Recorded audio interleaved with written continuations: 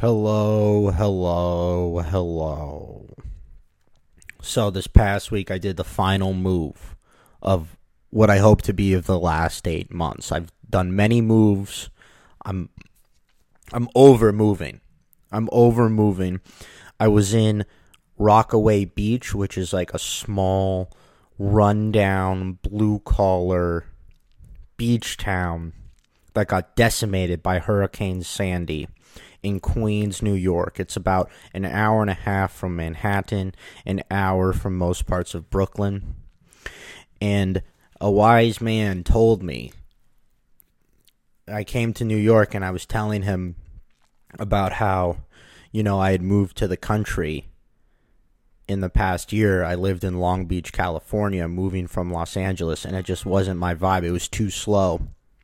And he says, by the time this was this wise man named Pablo, a young man in the finance industry in New York. He said, by the time a city person gathers up the courage to go move out and try the country, it's already too late. And I was like, that's amazing. And I re-experienced that again when I moved out to Far Rockaway. Like, the idea is when you're in the city, it's like the grass is always greener. You think to yourself, I could just be out in nature and all I really need is shelter and some waves and peace. And I can connect with the world through the internet. And the slow life is for me. And you're out there, and it's nice for a couple of weeks. But the reality is Pandora's box has always been opened. If you're a little city critter and you've been constantly stimulated by all the different types of people and foods and that energy, that pulsing energy and all the different viewpoints and intelligence and the way people communicate and the speed, you're done. It's over. This is the hell you have to live in. This is your personal hell. It's your city hell. You don't get the country hell. The country people can do their country hell. And the thing about country, the difference between the two hells is that the country hell, and I learned this in Long Beach and Far Rockaway, people are in denial. They're in denial of their hell. They put on a front that everything's going great and they're happy and their world's amazing, and they suppress their hell, and then they get off their hell in some weird, like, fucked up cult shit, like the KKK or something. Some weird darkness, suppressed darkness. And in the city, the hell is that people just tell you about it. They're just very open and they tell you about it, and that's how they deal with it, by being very volatile and aggressive to each other. But the honesty is what they respect. And in both hells, people medicate with drugs and alcohol. So that's the Venn diagram. Suppression, bring it to the surface, and both hells use substances.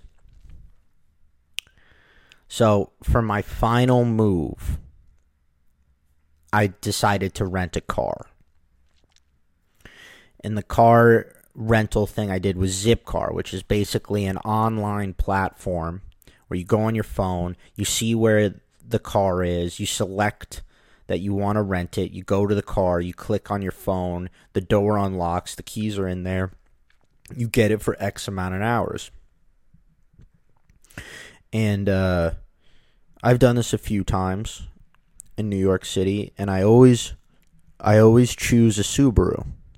I think the Subaru is the ideal car. I think it's the perfect car. Just the Subaru, because it's big enough to put everything in the back, but it still has a nice sporty feel, and the way it cruises, it feels like you're very much grounded. You're just really taking in the earth and grinding along. Not churning, it's more of a churning. It's a nice churning. So I follow the map, the little GPS map, to where the Subaru is. This is in Brooklyn. And it turns out it's in this parking garage. in this nice parking garage underneath this nice apartment building complex. So I walk down the ramp where already the cars are supposed to be. You know, like it's one of those car garages where it's steep and it's clear that pedestrians aren't supposed to walk down this ramp. But I'm like, I'll be fine. I'm like, and of course a car could come behind me and totally knock me out. And it's just like this blind arrogance that you're like, know what? Even though it's probably unsafe, I'm still going to do it anyways. So I go down the ramp, and it's just a tight, small garage, and it's just hectic. Like, it's just this traffic jam, and the car attendants are running around, and it's just, the energy is very intense. And I knew that most likely I should have just waited and talked to a guy and said, hey, I'm going for a Zipcar. You mind helping me out with it whenever you have a spare moment? But instead, I was like, you know what? Maybe I'll just go look for the Zipcar and avoid this cockamamie.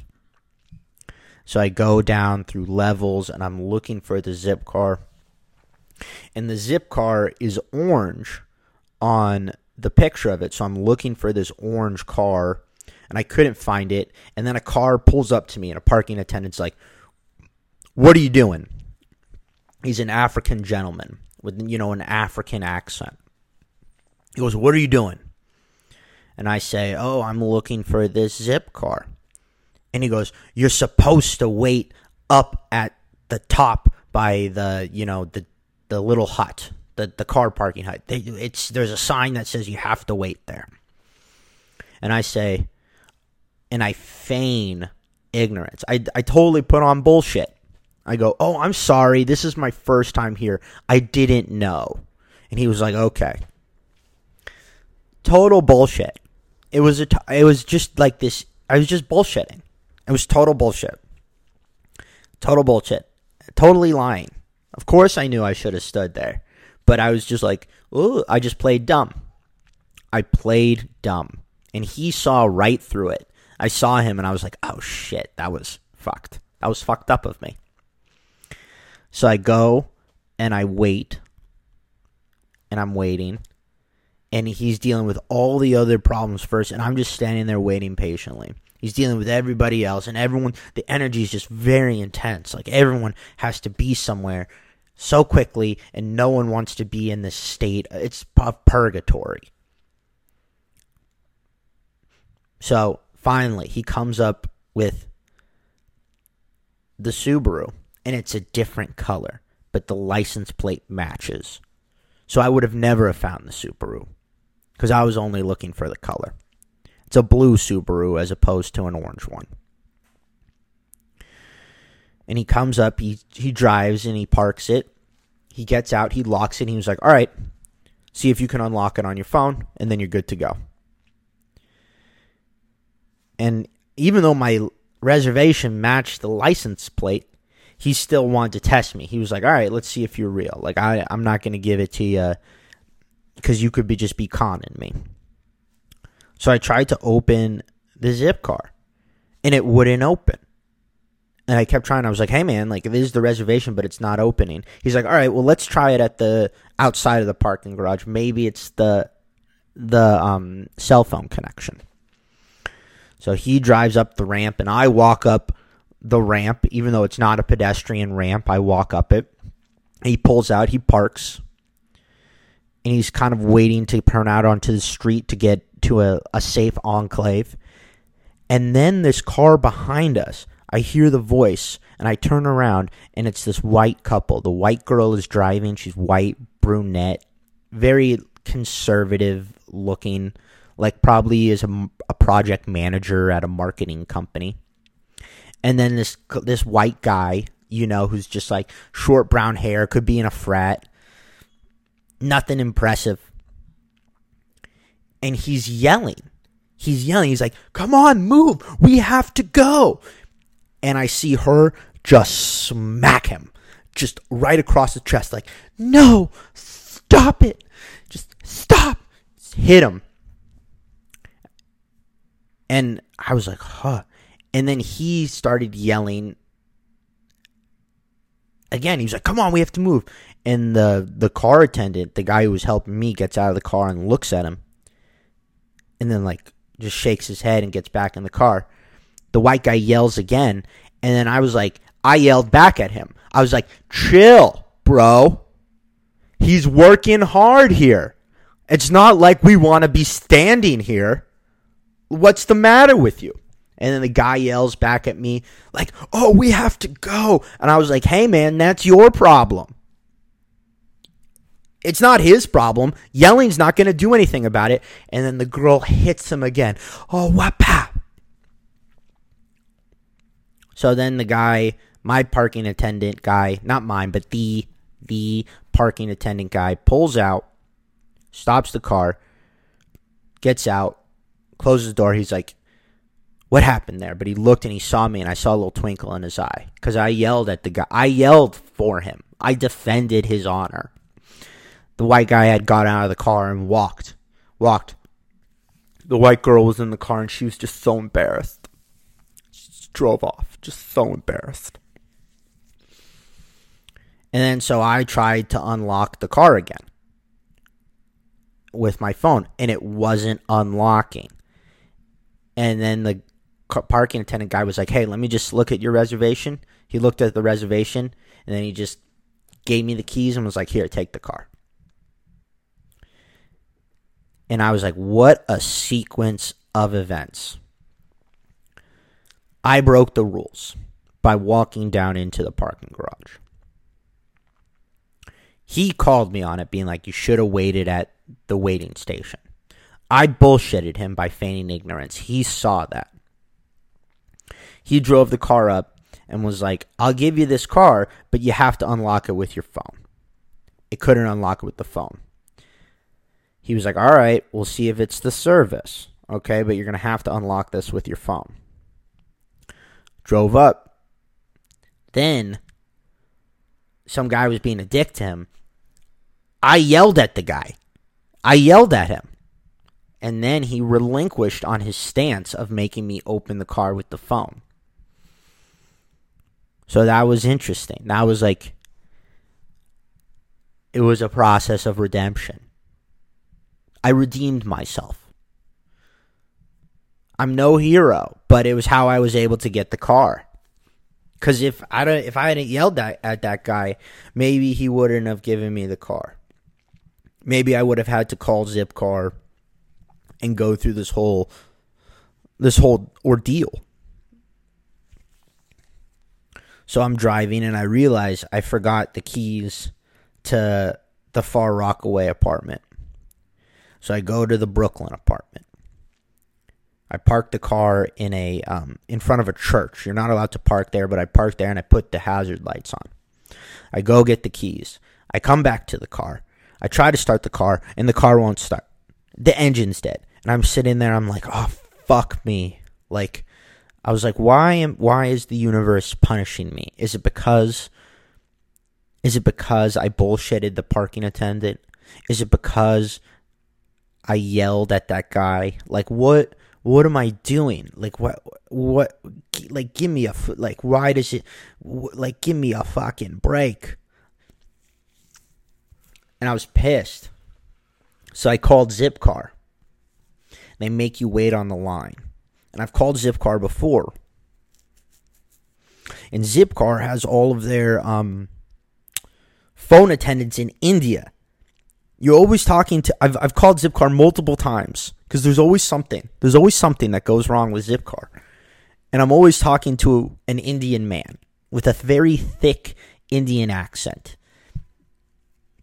So it's my guess that I'm talking to a person in India. So I explained to them what happened. I was like, look, I got the car in a parking garage. It wasn't able to open. I drove the car. I parked it, and now the engine's dead. And I was really upset. So I was like, I can't even wait. I was like, I want a full refund. I'm not going to be able to move today. And I want credit. I want credit for a future trip. So I want a free trip. I said that. And And he was like, all right, well, let me just see what happened. And he goes and he like clicks away on the computer, click, click, click, click, click. And then he says to me, look, this isn't, like, the engine's not dead. We just shut down the car because the last guy didn't properly cancel his trip. You're fine. You're good to go. I was like, That was it. So I got in the zip car and drove. And that was the story. So I was a fool the whole time through the zip car. I was just like a dumb idiot in the parking garage. The parking attendant must have been like, this fucking dumb idiot customer. And then the zip car guy's like, this guy is a dumb idiot. I was just the angry, stupid customer the whole day. So that was a little embarrassing. But, we're flawed. Everyone's very flawed. So I'm moving. It's just moving. It's just like life is very, it's just in the slow down life.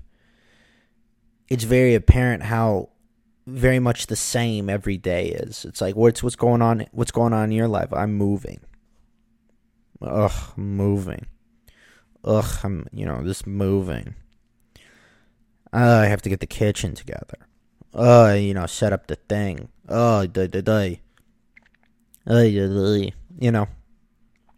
Transition.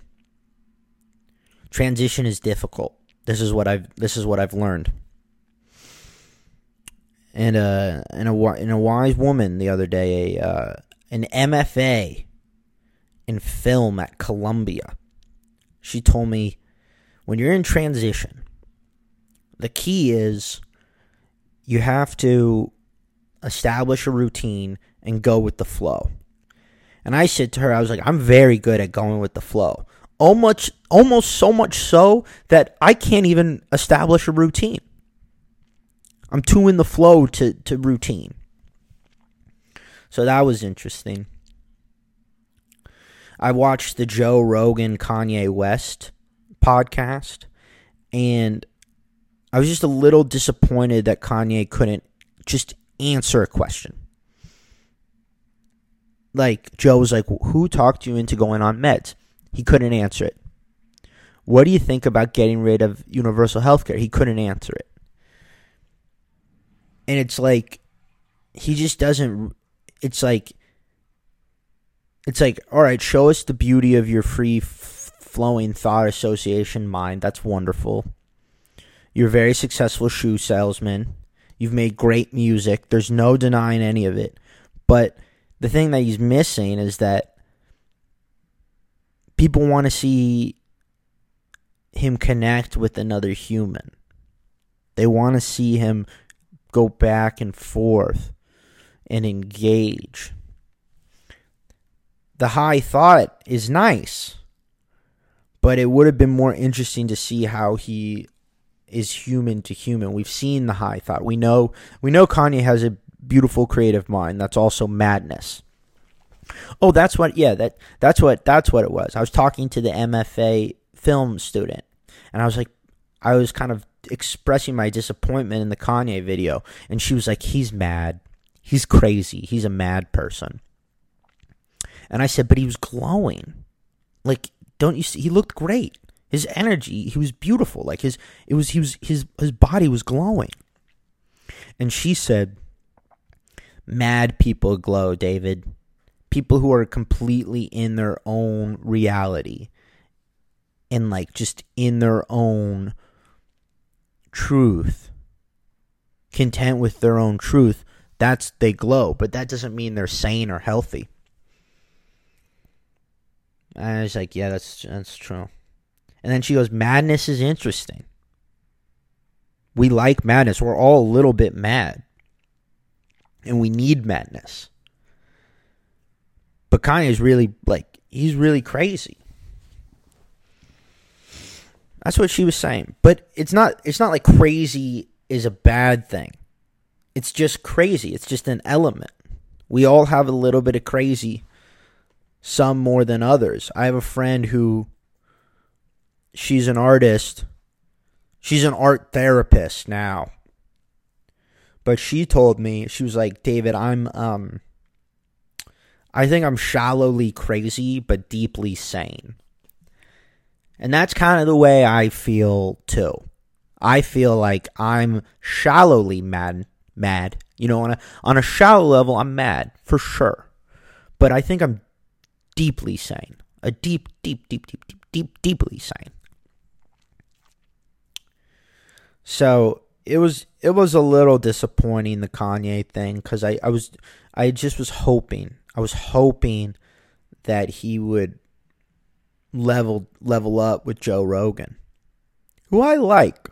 I like Joe Rogan. I know he gets a lot of heat from some corners of the internet, but you know, he's like a very centered, thoughtful individual who has like a very special ability to relate to all different types of people and has this open, inquisitive mind.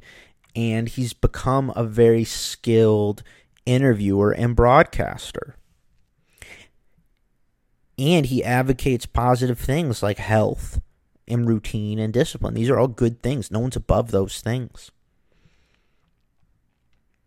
So that's what's going on. That's the story.